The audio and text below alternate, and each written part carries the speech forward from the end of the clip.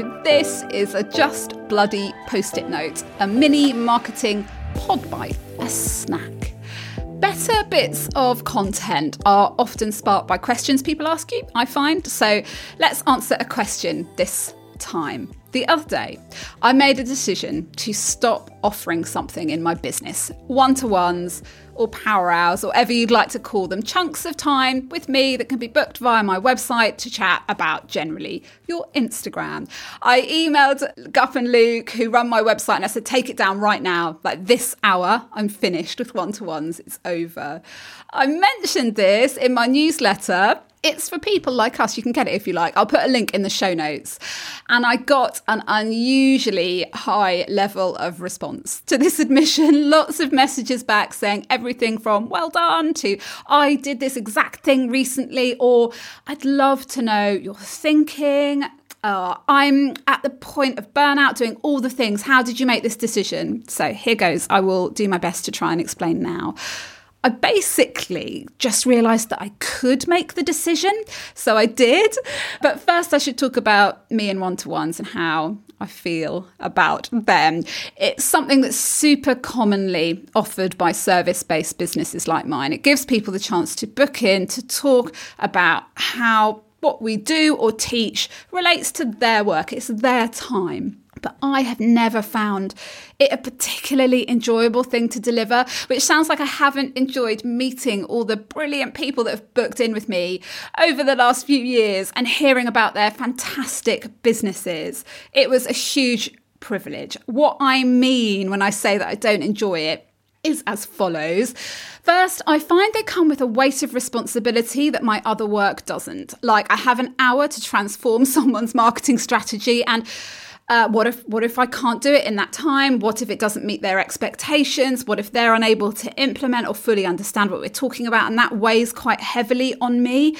I don't think they work as well as ongoing community support. Effective marketing is really hard. It takes resilience and patience and consistent effort over time. And I've been doing this for long enough now to be able to see that better results come when people work together with me in groups over a longer period of time. They just don't pay very well, one-to-ones. They interrupt my flow of work. I think it's time to get more serious about other aspects of my business, and therefore I will need more time to do so. And I'm pretty sure that focusing on fewer things is the best policy, especially when you're just one person. The truth is, I have felt like this for quite a while about my one-to-one offer, and I had sort of promised myself, like, when I'm bringing in this amount of money or I reach that target, I'll reward myself by taking them down from the website and not doing it anymore. But you know, when was that time ever going to come? When was that target ever going to be met?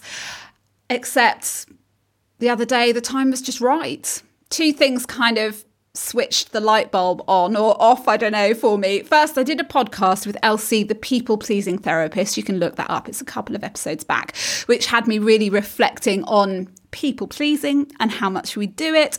And then Katie, the photographer, hello, Katie Spicer, came to my office to do a few pictures, like brandy pictures for my website and things. And we got chatting about it.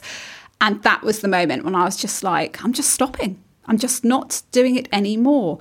We can't do things in our life and work when they aren't serving much of a purpose to us anymore, just because other people ask for them and other people want them. You can't just say yes to make them happy and keep sitting with the discomfort yourself. We don't have to.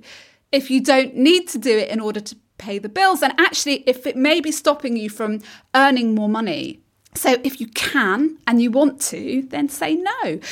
It was interesting. Just a few hours after the webpage was switched off, I had an email from someone who'd said they'd waited just a few months until their kids were back at school to book in a one-to-one with me, but notice it's not an option on the site anymore, which is just, I think, a really big people-pleasing trigger. If you're a people-pleaser, the temptation is to go, oh, okay, in that case, I'll absolutely do it this one time for you.